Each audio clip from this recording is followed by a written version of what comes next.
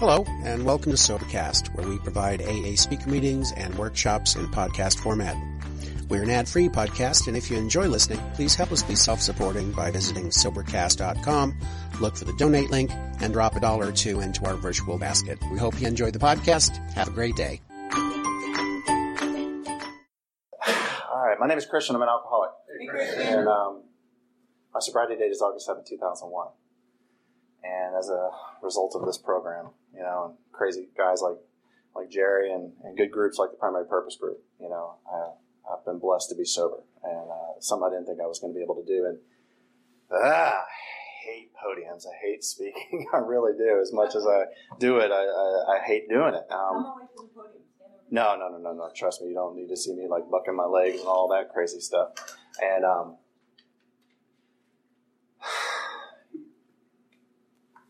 the Primary Purpose Group does an amazing thing. They do what Alcoholics Anonymous did in the beginning, before it was Alcoholics Anonymous. Back when it was just a raggedy bunch of drunks in Akron and New York City, you know, the nameless bunch of drunks and the alcoholic squad of the Oxford group. And these guys got together and they did the impossible. They were staying sober a day at a time. They were getting through paychecks sober. They're getting through marriages and divorces sober, through births and deaths sober. They were doing it with a high level of grace and dignity. They were, They were fuck knuckles. They were absolute maniacs. They were wide open. They were fools, and they were absolutely shameless in what they did. And they were promoting the hell out of themselves, and they were extravagance and enamored. I mean, everything about what they did was wrong. And thank God they started to write some of this stuff down and learn from their own experiences. And it gave birth in what we call the Big Book of Alcoholics Anonymous. And in the Big Book of Alcoholics Anonymous, they basically paved the path for people like me to show up here in 2001 and find what works. Not what we think might work, not some good intentions, but an actual blueprint. It's the scientific method. It can be replicated. This wasn't something created in a lab by a couple of wild geniuses that can't be replicated by the average person like me. This is something that will work for anybody who stumbles in here and is willing to give it a shot. And all of us do it badly. That's the best thing about it. I remember a guy handed me a fourth step, and he was like handed it to me like it was his master thesis. You know, it was just like, here you go. And I was like, all right, you know. I mean, it was single space typed. I mean, it was indented. It was gorgeous, man. You know, it was like it would probably make a great bestseller. It was actually not one of the better fourth steps I've ever read. You know, I mean, it was like because it was what we as alcoholics do. It was too much. It wasn't honest. You know, and we were talking about honesty before the meeting, and thank you for having a greeter at the door. It's one of the best positions we got in Alcoholics Anonymous. You know, back in the day, they used to call them sniffers because they would pull you in real close and find out if you've been drinking. If you've been drinking, they made sure another member of AA was sitting next to you. You know, the greeter is one of the great things. I'm still a greeter today. Since I've been sober, I've been greeting and making coffee, setting up meetings. And I don't know if service work has anything to do with being sober for a long time in Alcoholics Anonymous. I'm still doing it, and I'm still sober, so I don't know if there's a correlation there. The scientific method, I'm sure. But it helps to have a first drink, so I'll get to that one. I'll be 44 in September. I didn't think I was going to make it this far. I really didn't think I was going to make it out of my 20s. And, you know, as I was shaving my face, and anybody who knows me knows I rarely am clean shaven, I was looking in the mirror, and I was like, there you are. Is that like a guy in his 20s? And then I looked at my hairline, and I was like, there's that 43-year-old. But I felt this, like, overwhelming sense of gratitude because I wasn't supposed to make it. I wasn't going to make it out of my 20s. I'm the oldest of three. My parents moved around a lot. My dad worked for Delta Airlines, and so they're headquartered here. And so when we got here in 1983, it was one of those things. It was like, this is the last move. So we could finally set down some roots. And I went through middle school here and high school. And I was a little squeaky kid. I was 4'9" up until I went through puberty, which for me was late. And I hate waiting for anything. And everybody else seemed to be going through puberty faster. They had hair on their body in places I couldn't even imagine. You know, and the stuff was growing on them, getting bigger and taller, and their voices were getting really deep. And I hated every one of them because they were different than me. I looked like a kid. They started looking like grown-ups. And then it happened. The miracle of alcohol happened. I was at a party. It was right before Thanksgiving, and I got an opportunity to shotgun a beer. And this was my very first real drink. I had sips of brandy from my mom's snifter, or sips of, you know, like beer from my dad's beer, something like that. But apparently, if you take a pen Scientific, pay attention. For those who don't know, I'm going to teach you how to drink here. All right, if you pop it in the bottom of the can, one fell swoop up, it all rushes down to your stomach. It's a very efficient way to deliver alcohol to an alcoholic. I didn't know I was an alcoholic yet. All right, I would have been doing the pop and beer thing for years before this if I had. But the thing was, like I felt this weird splash at the bottom of my stomach, unlike Kool-Aid or iced tea. It had this whole different feel. It wasn't cold. It was warm. And as it started to rise up the middle of my back, and my shoulders spread, and I felt this like strange tingling sensation as I was suddenly 6'5". I'm looking down and I'm towering above everything below me. You know, my voice suddenly went from little squeaky to very deep, and I felt like Barry White. I had this strange confidence and this security about me that I didn't possess prior to that moment. I was the class clown before then. I was the damn know-it-all in the corner. I mean, I was pretty smart. I did good at grades. I didn't have to work that hard on it, but I felt always different. And the fact that I was 4'9" prior to this moment, and the fact that I had never had a drink before, and I didn't have hair growing on my body yet, those are all things that were just symptoms of my disease. And when alcohol hit my stomach and everything changed in that moment, and I went from being uncomfortable to comfortable. I went from feeling insecure to very confident. And all of that happened in an instant. Now, it actually turned out there was about a beer and a half, but it sure felt like a moment in time. And that moment in time I was going to chase for the next 16 years of my life. All right. So I went from being pretty much a straight-A student in freshman year of high school to deciding to drop out of high school. All right, because when I was 17 and the Grateful Dead were coming through town, it just seemed like a good idea. And so I did, and I dropped out, did a bunch of geographic cures, ended up living over in Chamblee, my very first apartment. It was a 900-square-foot apartment, 4 guys. It was $410 a month was our rent total. I had a difficulty coming up with $102.50 a month. That's how much my portion of rent was. So we were late on rent all the time, mostly because of me. Now, $102.50, and this was, 20-something years ago, almost 20 years ago. The reality was that wasn't hard to come up with, but I couldn't keep money in my pocket. I couldn't keep the paycheck. I couldn't pay my bills. I was very, very, impulsive with my money. I found this non-habit-forming vegetative alcohol that I like to put into these non-habit-forming vegetative alcohol tubes, and you put the water or whatever, Golden Grain or whatever you may have in the Southern Comfort. It was a very popular thing, and we would then smoke this non-habit-forming vegetative alcohol through this tube, and apparently don't cough into the tube. You know, anybody knows what these things, I think we call them bongs. Yeah. They got all this other shit now, and I can't even understand this other stuff. Back then, we were pure. It was toilet paper, zigzags, or a bong. And so I found out that when I smoked that stuff and I was drinking on top of it, it enhanced my buzz, and I wanted that. And then I found out about trips that you take without ever leaving the room. You know, did a lot of those, which helped because I wanted to go on tour with the Grateful Dead, and I did. I loved going on tour with the Grateful Dead, so I'm told. Not really sure what happened. I spent a lot of time in the parking lot outside the show, not a lot of time in the show. So I don't know if I was a deadhead or if I was just a drug addict or an alcoholic, you know. But I sure like to drink all the stuff they were brewing, and I like to smoke all the stuff they were passing, and I like to do all the things that they were doing. To this day, the smell of patchouli brings up this weird, like almost PTSD response in me, and I had a great time. And then that was done, and came back to Atlanta and decided I was like, Atlanta sucks, so we moved to Columbia, South Carolina. Lived there for about 6 hours. It sucked. So we moved to Myrtle Beach, South Carolina, and then lived there for a little while. And then moved up to Wilmington, North Carolina, and then that sucked. And then moved all the way over to Clemson, South Carolina, and that sucked. Did all this in a year. Lived in 5 different places in 3 states in a year.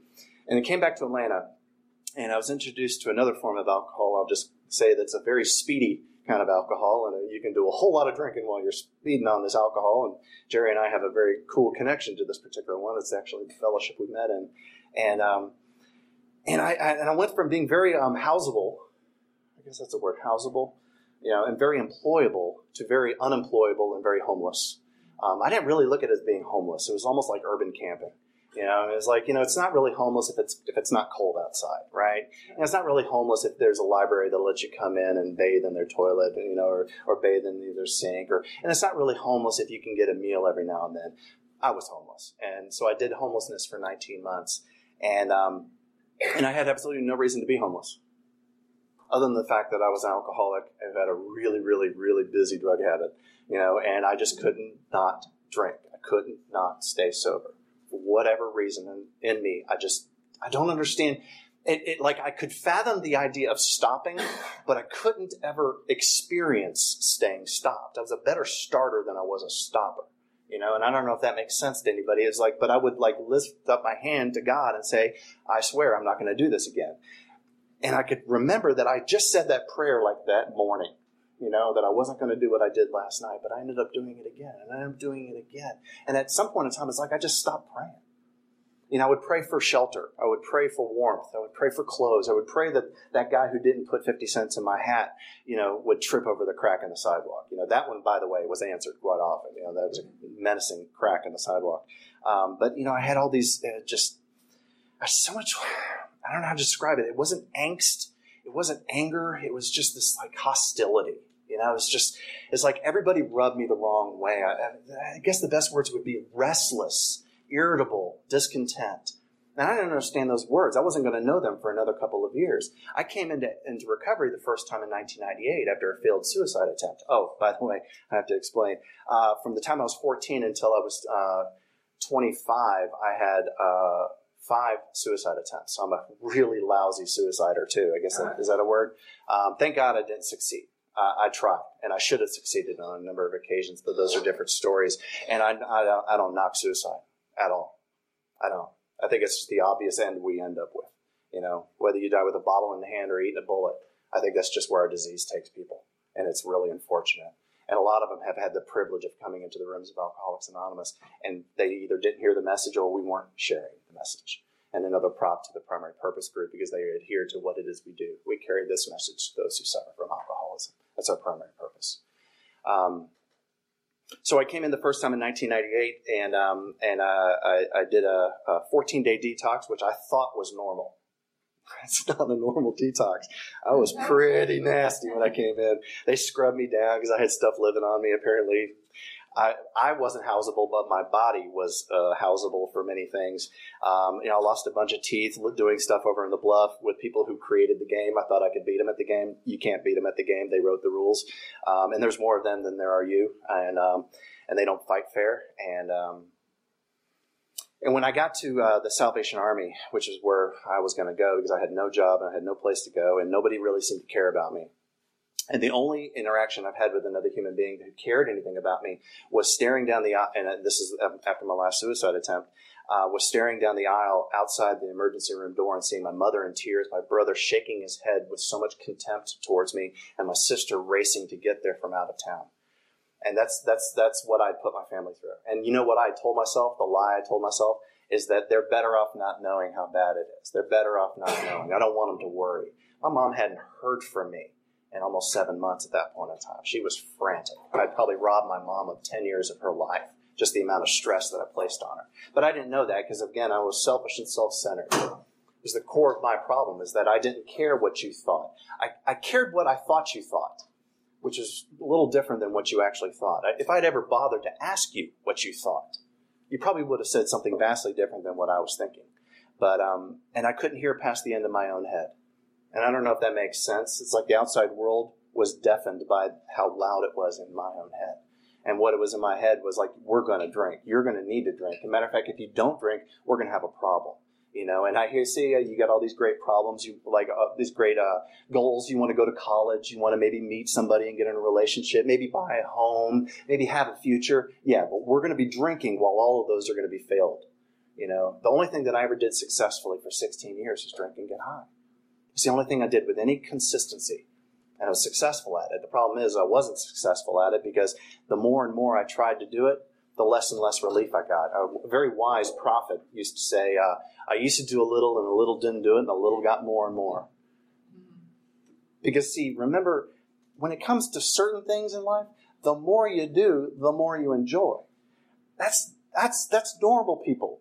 Normal people drinking, normal people partying, not for us. At some point in time, it takes a tremendous amount to get even.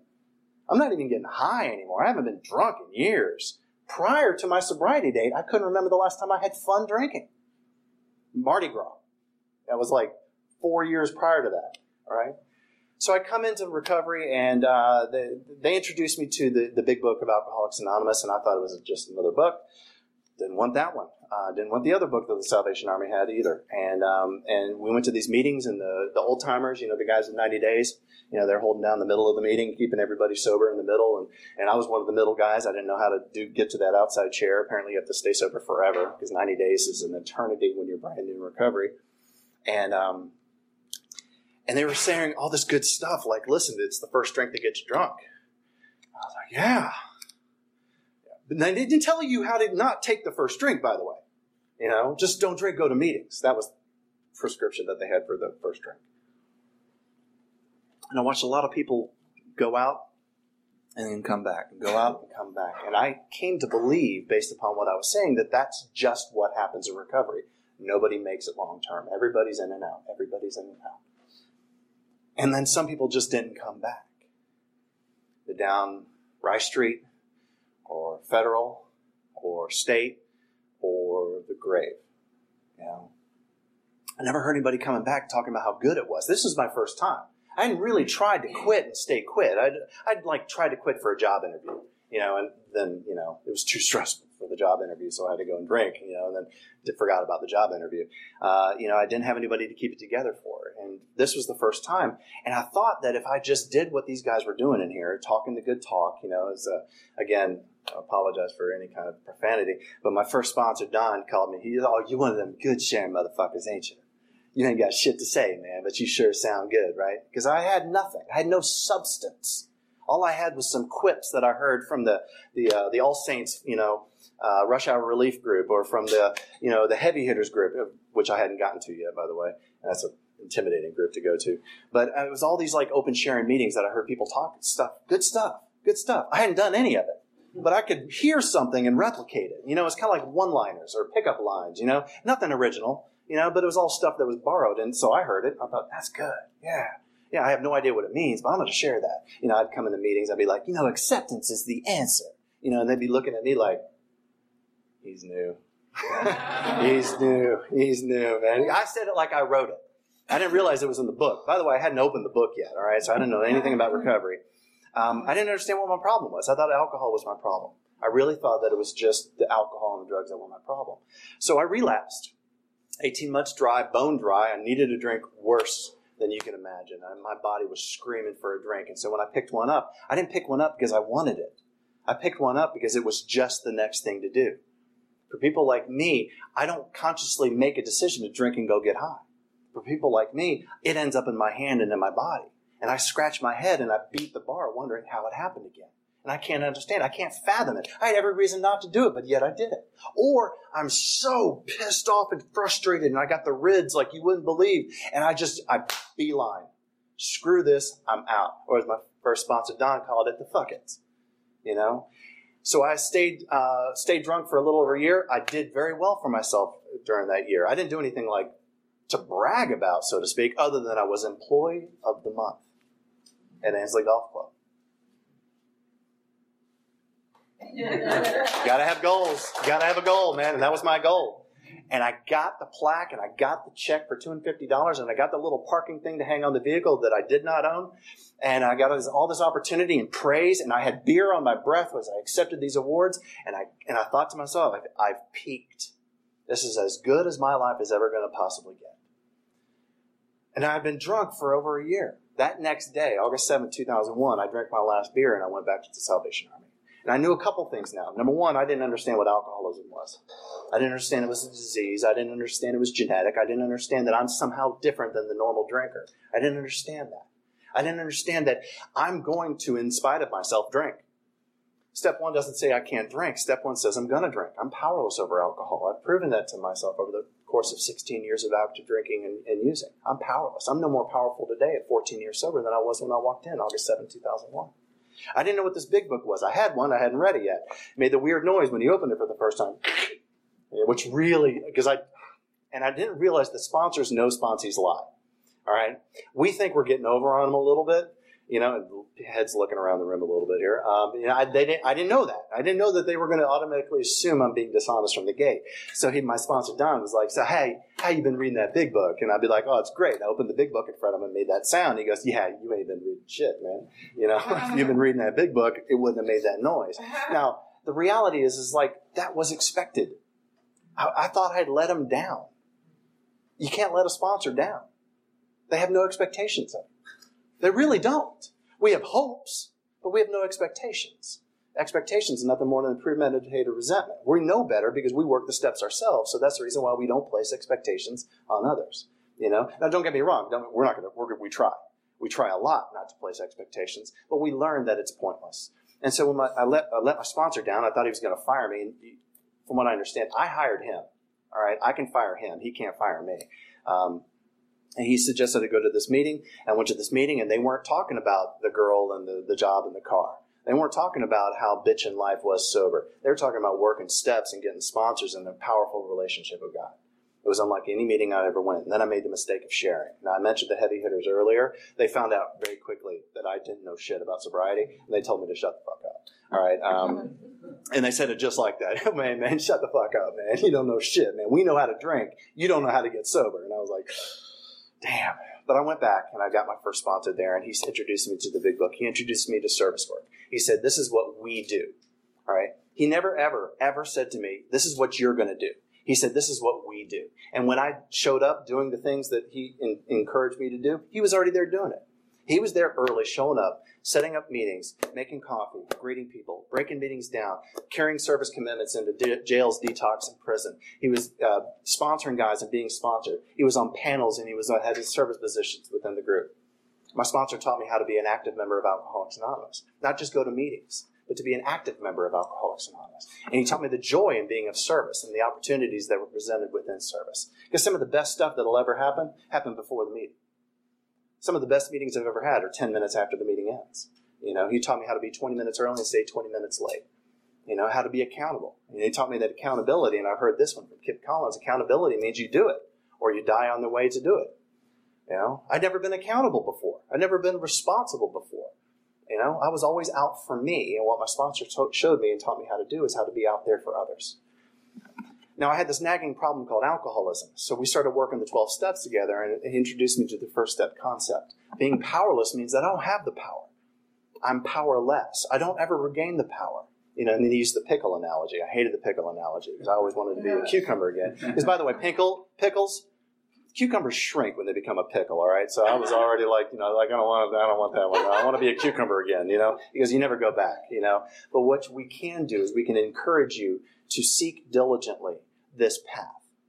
And the more diligently you seek this path, the more comfortable you will be being a pickle, And I hated the idea of being anything different. And I felt different in AA meetings until I stopped and I actually listened.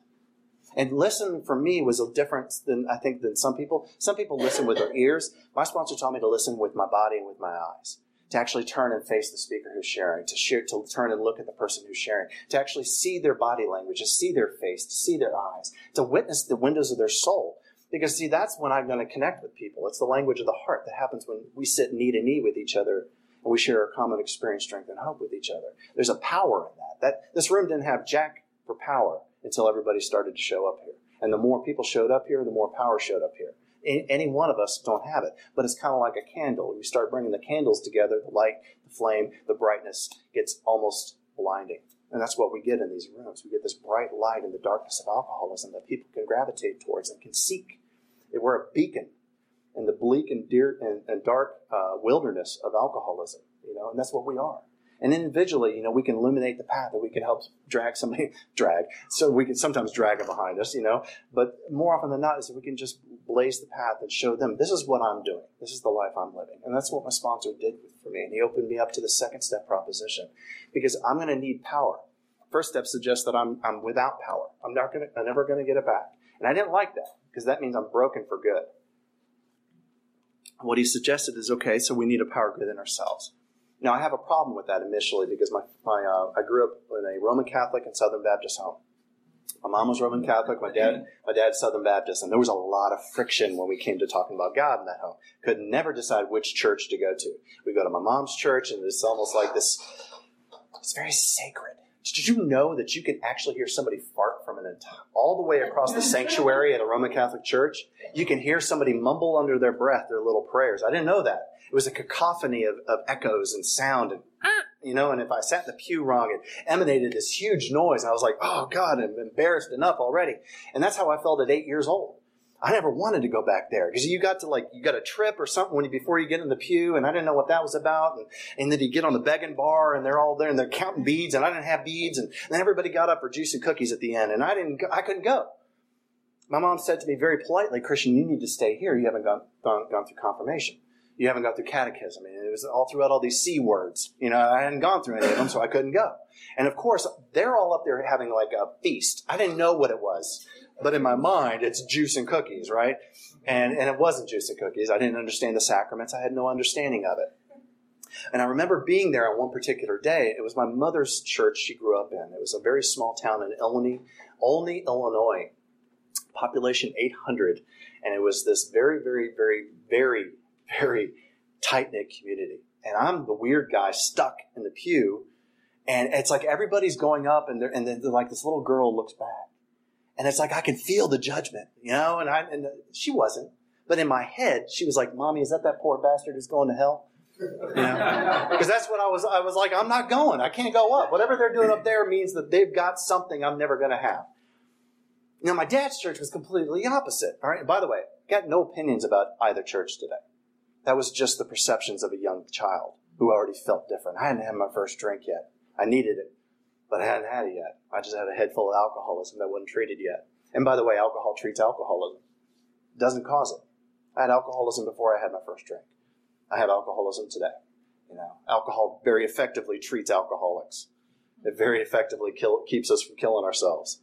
The problem is at some point it stops working. Hence the reason why we end up here. So in my dad's church, it was like a Southern Baptist church. You know how those Southern Baptist church, a very traditional Southern Baptist church, it was a lot of bake sales. There was a lot of frivolity. There was a lot of family. There was a lot of, my mom's church was dead quiet until the priest got to the lectern, or whatever the podium, but at my dad's church, it was a town hall meeting. Everybody was having fun. Now, I felt weird at my mom's church. I hated my dad's church because I didn't know how to do what they were doing. They were talking about things like their lives. I didn't have a life. I was 8. I didn't know nothing about nothing. And the worst thing is I didn't know nothing about nothing. I had nothing to offer. They would ask me questions I didn't have the answers to, like, hey, how you doing? Shit, I don't know. I'm really feeling uncomfortable right now. And they would ask me things like, how was your school? Well, my school is great, but why do you want to talk to me about something that should be obvious to you? Because I thought it was like, why don't you know I'm smart? It was like, don't you read the letter my mom sends out every year? It's like, it was just this feeling of like not ever fitting in. I didn't fit in at school. And so it was no wonder that when I drank that first beer, Friday after Thanksgiving, my freshman year in high school, that first real beer that hit my stomach, and when it started to rise up in my body, and it gave me confidence and courage and strength, it gave me wisdom beyond my years, and it made me everything that I ever wanted to be, that I chased that. I didn't get drunk off one beer. That one beer opened the floodgates to an entire life that I didn't know was possible. So my sponsor suggested I'm going to need a power greater than myself, but I'm going to need a new power. I'm going to need a new understanding. I'm going to need a personal relationship with my own conscious understanding of God. And then he took me to a couple places in the book, and he says, no mind can comprehend or conceive the power that is God. It's impossible for any of us to fully define that, which was great news for me because all I knew was the judgment.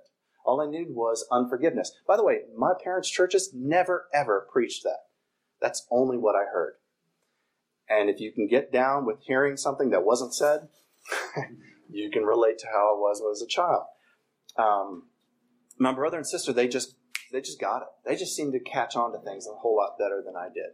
And so he suggests I'm going to need a power greater than myself. I'm going to need a new concept and a new understanding, provided it makes sense to me. And so he introduced me to the concept and the idea of maybe creating my own higher power. Not me, but an understanding of a higher power. And he started me off on a 3rd-step assignment, which was basically create a one ad for God.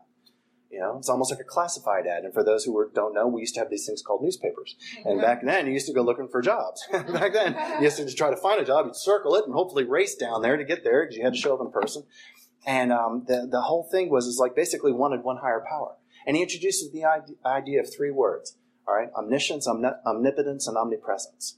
All-knowing, all-powerful in all places. And he says, write those at the top, and anything else after that you want is yours. Something that you're going to feel comfortable talking to God about. So I started off with things like music. Jimmy Page's God, the best jazz is, Charles Mingus and Thelonious Monk, John Tesh is crap. It's like, must be willing to speak to me through art and literature. Must be willing to show up in sunsets and dewdrops on the leaves. Things that I could see, things that I could hear, the whisper in the winds. But if my life's on the line and my ass is going to die, please crack me over the head with a 2x4. And I sat down with this idea, this concept of God that I wrote on paper, and I went to go show it to him, and he didn't care. He said, "That's yours. Pray to that." So I started praying to this piece of paper. It felt weird. All right? I didn't like the idea of praying, because for me, praying always felt like begging. I didn't understand that a conscious communication, a relationship, a conversation that I could possibly have with God. I ended up having another sponsor years later who introduced me to a book by a guy named Neil Donald Walsh, and it's not conference-approved literature, but this concept of a conversation with God was something that I had never thought of, that I could actually have a conversation with God. It wasn't biblical, it wasn't testament, it wasn't theology or doctrine, it was something new. It was like this new idea. Thank God for AA. We're full of new ideas in here. They're all stuff we stole shamelessly from other places, but we here, try this. Holy shit, wow, that's new, So I started praying to this thing, and we did a third step prayer in the parking lot of the Triangle Club, and I was embarrassed to do it, and he suggested to me, "Christian, these people have basically been stepping over you for years. Why are you going to care what they think now?" And I did my third step prayer. He was on his knees too. We held hands, and we said this prayer. And again, I hadn't read ahead. All right, I didn't realize we were about to embark on a fourth step. Had I known that, I would have hovered at 3 forever. All right, trying to figure out 3. And he says 3 is a conscious decision, all right? 3 basically catapults me into a need to do some inventory. All right, so the way I always looked at the first 3 steps initially was like, what's my problem? Lack of booze was my problem. All right, what's the solution? Booze. Third step was basically get in the cart and go into the liquor store. It's the same thing. What's my problem? Lack of power. I'm going to die from a disease that I at times don't believe I have. And I'm going to need a power greater than myself to restore me to sanity, so I see my disease for what it is, a life-threatening illness, a mental illness that I will never, ever escape, but I can put to rest and deal with effectively. Third step is really just making a decision to do something about it. But it sounds very simple, as like I'm just going to decide to go do it, but there's a lot more going on in here. The first thing is that I have to quit playing God. I didn't understand how I played God. Passing judgment, kind of like some of you are with me right now. Taking somebody's inventory, having an opinion about what should or shouldn't happen, getting upset with somebody when they don't do things the way I think they should do them. All of these things. I didn't realize the selfishness and self-centeredness was the problem that I had. In the big book, and this is prior to television, so Bill Wilson wrote what he knew. He was in New York. They weren't that far from the theater district. So he talks about, the alcoholic is like the actor, forever trying to arrange the lights of the ballet and the scenery in his own way. If only the players would do as they're told, if only the things would stay put, life would be great. Now, I can look at it the same way. I'm the same way. I look at it like I'm the director. Problem is, I'm not the director. I'm just another actor. And I want to arrange the lights, the ballet, and the scenery, what it looks like, where it's happening, and what's going on. I want to look at it. And I want to take inventory with how the chairs are set up. I want to take inventory with how my employer is divvying out bonuses at the end of the year. I want to take exception with how somebody loads the dishwasher at Fleming's one evening while I was working there. I have all these opinions, and the problem is I'll actually get upset over the fact that somebody doesn't care about what my opinion is, And not to get off topic too far, but we're living in a country right now with a lot of people who have a lot of opinions, and there's a lot of anger, there's a lot of hostility about a lot of things. Any jackass can say anything and get a reaction. Not here. AA is one of the very few places that you can come into and you can share, and it has no political affiliation, no religious affiliation. We're not connected with that. We don't care about that. And here it's about recovery from alcoholism. It's one of the true democratic places that it really exists anymore. So I started doing inventory after I did the third step, and I came back to the third step many times over the last 7 or 8 years. 60 through 63 is a go-to for me, because being convinced that I'm powerless over my disease, my life has become unmanageable, that no human power can relieve me of my disease, and that God could and would if he were sought. Being convinced is that I have some things I have to do. If I can't see the need for God, I won't seek him.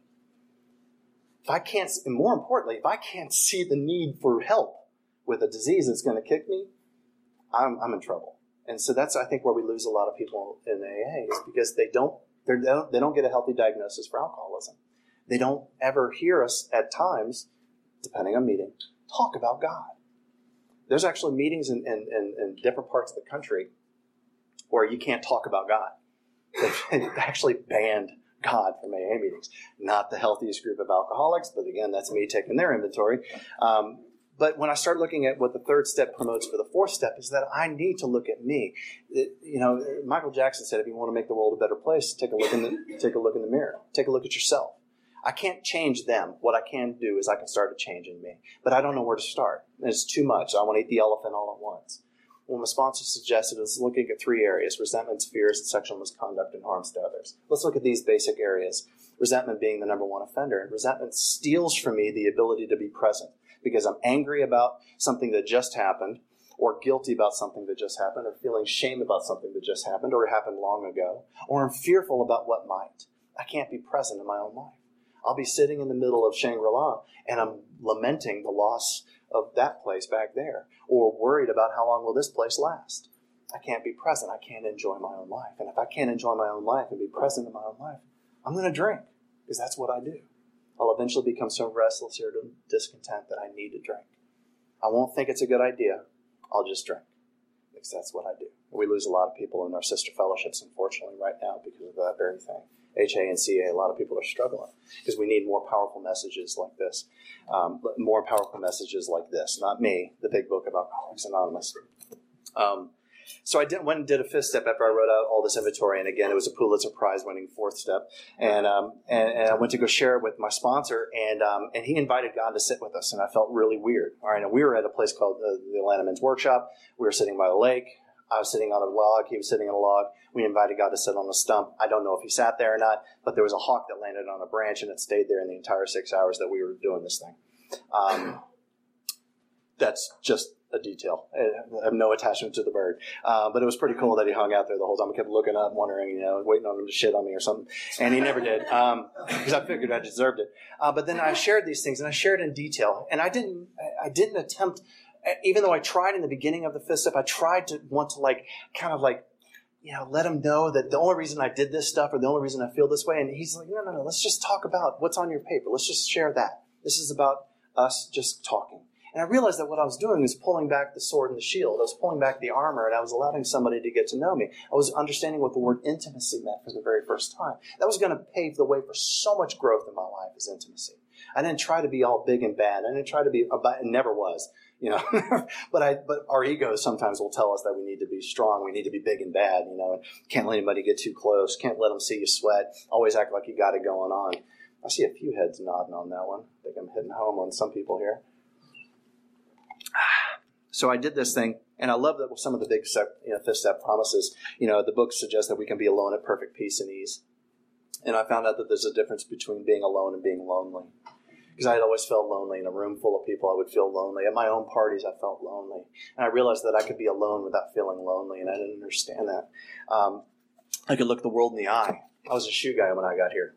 I couldn't dare look people in the eye, because if I looked you in the eye, then you could tell how I was. You could sense the BS that was just streaming out of my mouth. You could feel the dishonesty and the fraudulence that I embodied at that point in time. I couldn't have told you what was real about me and what wasn't. The fourth step really helped me learn a lot about who I really was, not about who I pretended to be. And more importantly, it gave me an idea as to how I normally react in any given situation that upsets me. My MO, if you will. I learned how I react. I thought I had the old joke. I thought I had 30 bad relationships. I had the same one 30 times.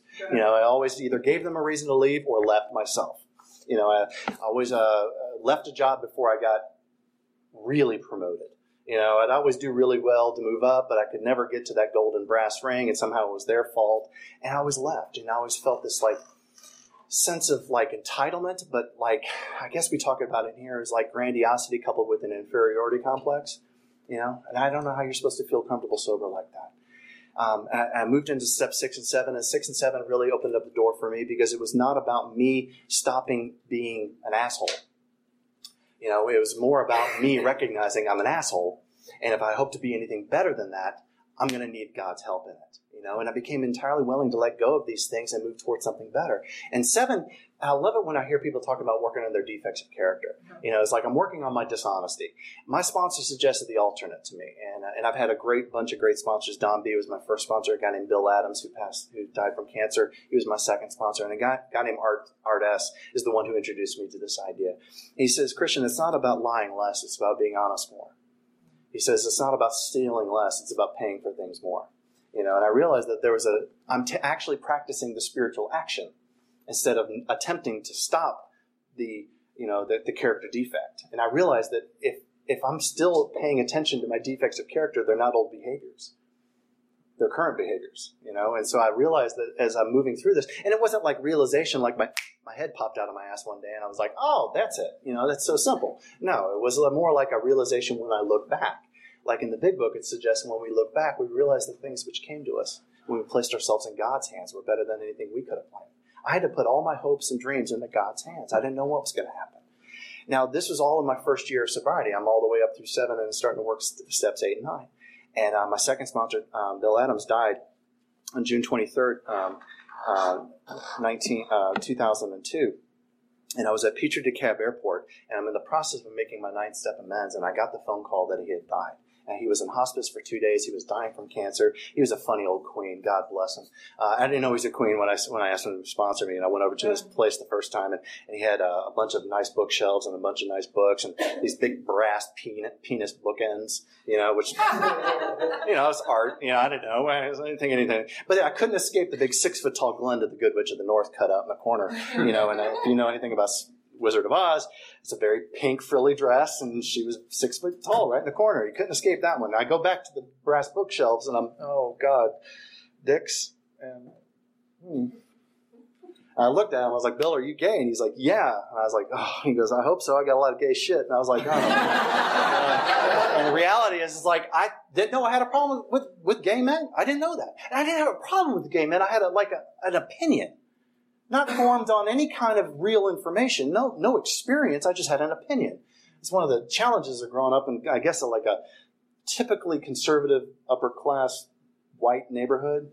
My dad had opinions, and he shared his opinions with me. Another great gift of inventory, by the way. Find out where your damn opinions come from. We pick up a lot of junk from a lot of people who don't mean us any well. Some of them do, but a lot of times they don't. A lot of times they're just sharing their opinion. My mom had a problem with race with black people for the longest time in her life because she grew up in a very small town in Illinois, and there was 800 people in that town. And up until she was 23 years old, she hadn't seen a black person except on television, and they're in their 70s now. So her brother went into Chicago. He had not met one black person yet. The first one he met mugged him. So now he has 100% experience that black people are going to mug you. And he brought that back to the farm. So guess how many people in my mom's 7 children, parents, relatives all around, everybody now has an opinion of black people. They haven't met one. They just now have an opinion of one based upon one person's experience one time. And the thing is a lot of us come in here with broken hearts and broken spirits.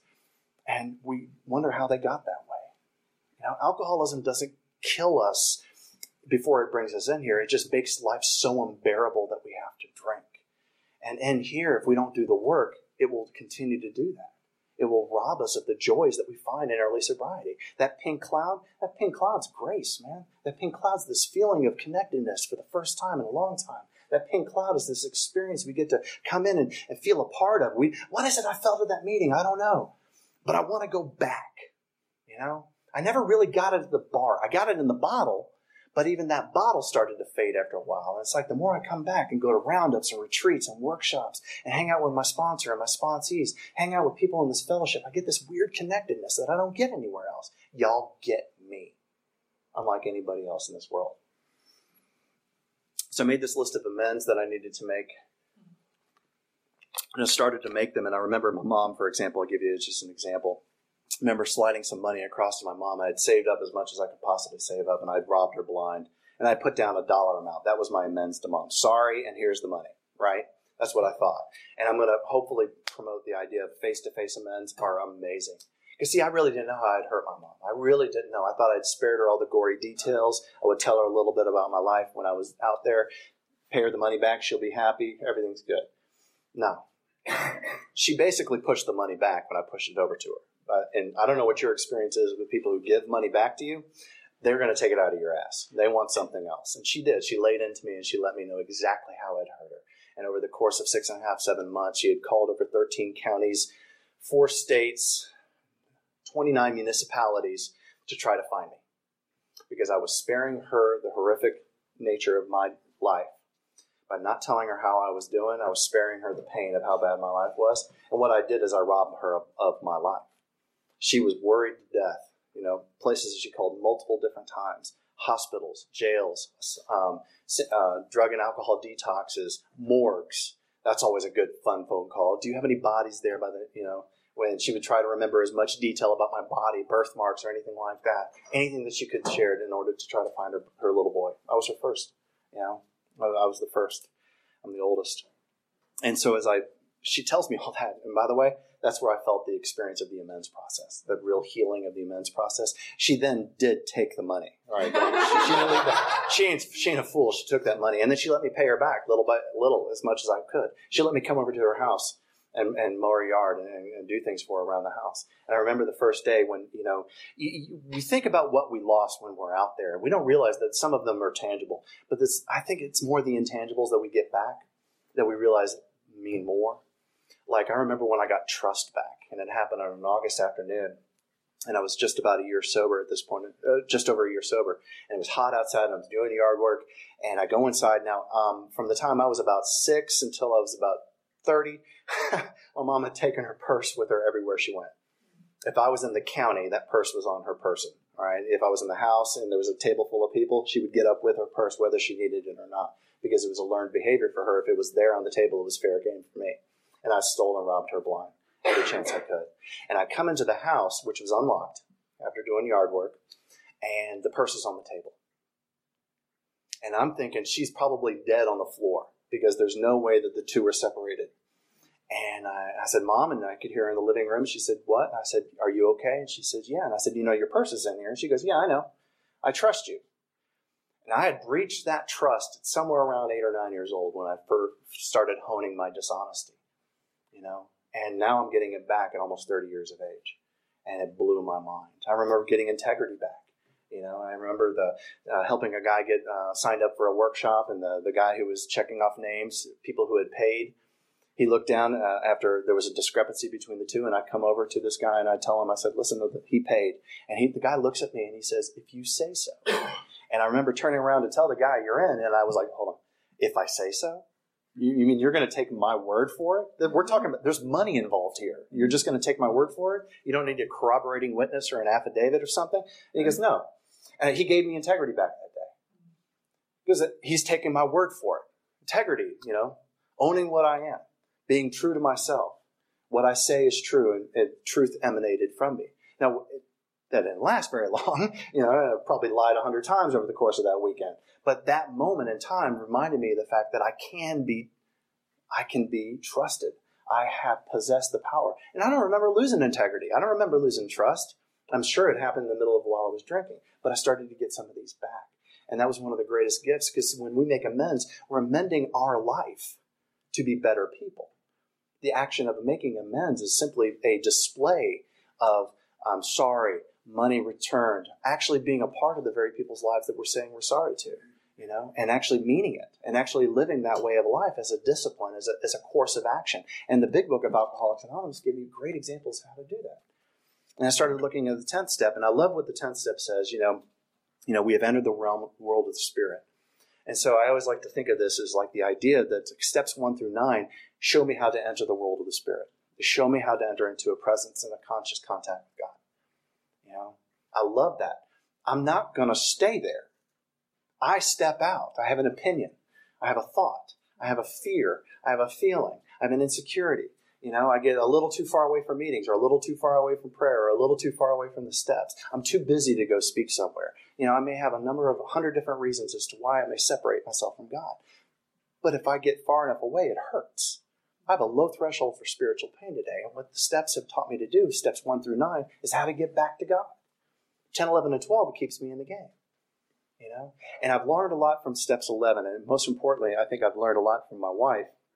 And I learned a lot from carrying this message. And I became as you can tell, I have no problem coming up with words. I started carrying the message of Alcoholics Anonymous in Big Book studies when I was about 3.5, 4 years sober.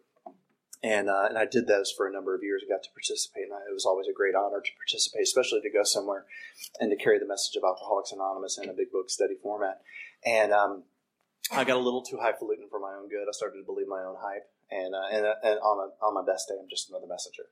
I think some of the best messengers are the guys who show up early and are greeting people and who got a big book and a smile in their hand and have a real solution. But I was at one place and we were carrying the message, and this beautiful blonde walks up to me with a big book, and that's all I needed, a beautiful blonde and a big book. It was just like, that was sexy as hell. And she asked me a question, and I could have been all like up here with the answer. And I was just like, let's just shoot. I'll just come from here, experience, strength, and hope, and the language of the heart. And we talked, and something told me I'm going to talk to her again. Now, she was on staff at the treatment center there, and that was in Sumter, South Carolina, and I'm in Atlanta, Georgia. And I was like, the logistics are going to be difficult here, because it meant delayed gratification, which we hate, it meant delayed opportunities to see this person. And we ended up having dinner with a bunch of people that night, and I asked her to go smoke it back when I still smoked. And then one of her coworkers comes out, and he immediately starts to block me, and he was just lonely, and I didn't realize that at the time. But I felt this neat connection to her, and I knew I was going to talk to her again. And I called her the next day when we left town, and I didn't stop talking to her. And we fell in love by courting. We courted. Google it. We courted. Something you don't see a whole lot of these days. We courted. We fell in love with each other through our experience, strength, and hope. Our emotions connected with each other. It wasn't just a strictly physical thing, because the physical part was always the easiest thing for me. It was so much easier just to hook up with somebody physically, have no heart, no emotion, and no spirit involved in it. And we courted, and I almost ruined the relationship by being a coward. And I went back and I showed up at her daddy's house in Lake City, South Carolina, which is a small town, and he was the minister. So minister of a small town church, and I'm showing up there on a Sunday morning to beg for forgiveness. Please take me back. I almost threw this away. And I didn't know if he was going to meet me at the door with a gun or something. We're in the South. I mean, that ain't the weirdest thing you ever heard. And his mom, he ended up going to church, and I sat there with her and her mom. And I shouldn't have been worried about Dad. I should have been worried about Mom. Because she was the one who had all the questions, and I made a commitment that day that I was going to love, honor, and cherish this woman, and I was going to marry her and make her my wife. And we just celebrated 6 years together. Our marriage anniversary is in December 4th. Will be 6 years marriage, and my best friend. And God picked her for me. If I hadn't been doing what the program of Alcoholics Anonymous suggested, which is to carry this message, and not to carry it as like some people begrudgingly carry a message. If you have to begrudgingly carry a message, you might want to look at the program you're working. Because what the program does is it instills a sense of like connection. It instills a sense of like purpose. It instills a sense of enjoyment. My book says a bunch of outlandish things like we absolutely insist on enjoying life. The best years of our existence lie ahead. Those are some outlandish things to say for a book on recovery from a life-threatening illness. You don't see those in the book on cholera. We don't get those in Ebola books. We only get those in the book of Alcoholics Anonymous. And so as I started practicing, carrying this message a little by slowly, I realized that I had a certain enthusiasm, which is not always readily well accepted by a lot of people. I've actually had people say, this isn't a pep rally. And I'm like, yeah, it is. This is a pep rally. Because if newcomers could find no enjoyment in what's going on in these rooms, why would they come back? I know I can find misery in any bridge over here, and any bar over here, and any trap downtown. I know where to find pain. I know exactly how to find it, and I'm good at it. What I wasn't good is identifying joy, not just pleasure. Because see, I misunderstood the difference between pleasure and joy.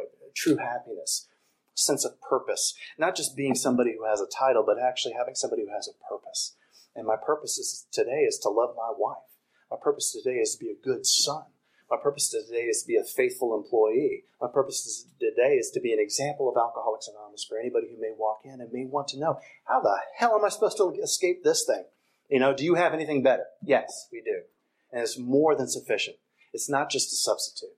It's a fellowship of Alcoholics Anonymous. It's a connection to a power greater than yourself, which will blow your mind. And in those moments when you're not sure, you get to watch other people's minds get blown. That's what I love about us getting together, is that I may be having a tough day, but I can be around Jerry for a few minutes and have a powerful experience with him.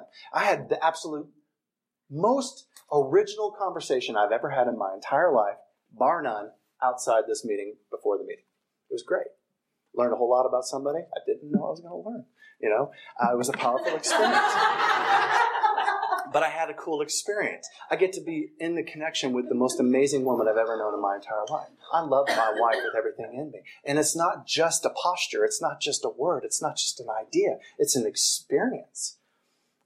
I run into people regularly who aren't happily married. And I have to ask the question, why not? Not that I have any kind of corner or anything. That's not my experience, And I love what we do in here by having had a spiritual awakening as a result of these steps. The whole point of this is to change my life. And that's what I get in the program of Alcoholics Anonymous. That's what I get to share with you in the fellowship of Alcoholics Anonymous. That's what I get to bear witness to in the fellowship of Alcoholics Anonymous. But I think, and for me, it's really about service. It's giving it back. Giving it back. It's this idea that I'm uniquely qualified to carry the message to somebody Jerry can't reach.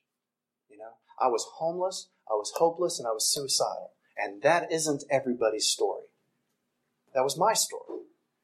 Here I am 14, almost 15 years later, and I don't have a single regret for the last almost 15 years of my life.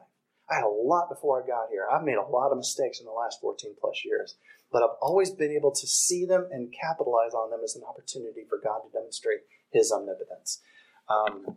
Last thing I'll say, and I appreciate you all giving me the opportunity to get up here and shake my pom-poms because I love the show. I really do. It's my favorite thing one of my favorite things to do in the whole world. I hate it before I do it, and then when I'm doing it, I'm just like, God, I love this. We grow in understanding and effectiveness. My wife she gets God a whole lot better than I do. I struggle with it. My mind gets a little too heavy. My mind races a little too much. I get a little too analytical. My wife, she gets real quiet. And our life for the last couple of years has been a challenge because of a lot of health-related issues. And I'll watch her get quiet with God, and I feel His presence. I feel it like a cool chill on the skin. It's almost like a goosebumps thing. And I love the fact that she's hungry for what it is that we offer here. I may have a little bit more than twice as much time in sobriety as she does, but boy, she gets God a whole lot quicker and a whole lot easier than I do. I have to work for it, and I'm grateful I can be in a room full of people, some who have to work for it, but also some of them just seem to find God's face and be able to hold God's face in their hands and feel that presence and that grace and that radiance that emanates over it. And I'm glad that it doesn't, it defies any naming convention. My wife is a soft place to land, and I love being able to be connected to her. And one of the greatest gifts, other than my sobriety, has been meeting her. And I appreciate this opportunity. And as I share all this, I know Jerry loves his wife the same way, and so it's like I'm feeling this kind of cool, hey bro, right, and I love that. Life isn't a veil of tears. I love that we do come in here and we absolutely insist on enjoying life. And we'll give the book, the last little word, because I think it says an amazing amount of truth about what we have. Let's see this. My book tells me this: I can only clear the ground a bit if my testimony helps you to sweep away prejudice, enables you to think honestly, encourages you to search diligently within yourself, then if you wish, you can join all of us on the broad road, the broad highway. With this attitude, you cannot fail. The consciousness of your belief is sure to come to you. My conscious understanding of God has evolved and changed, and I'm really, really grateful that AA encourages us to seek diligently. And it's not just the big book that we're supposed to seek. There's the other books that come along. We have copies of every major religion in our home. And all of them can be sought. Nobody's got this thing figured out and cornered. All we've got is our own experience. And I'm really grateful that I'll sit in a meeting, and when you hear somebody share honestly and passionately about their own experience, you can take their word for it. It's when we start thinking a little too much and start sharing our infinite wisdom that the BS starts to flow out. So thank you, Jerry, for this opportunity.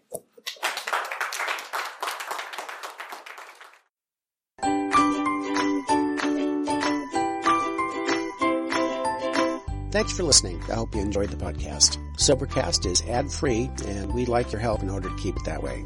So if you'd like to help us be self-supporting by pledging $1 or $2 a month, visit Sobercast.com and look for the donate links. Thank you very much.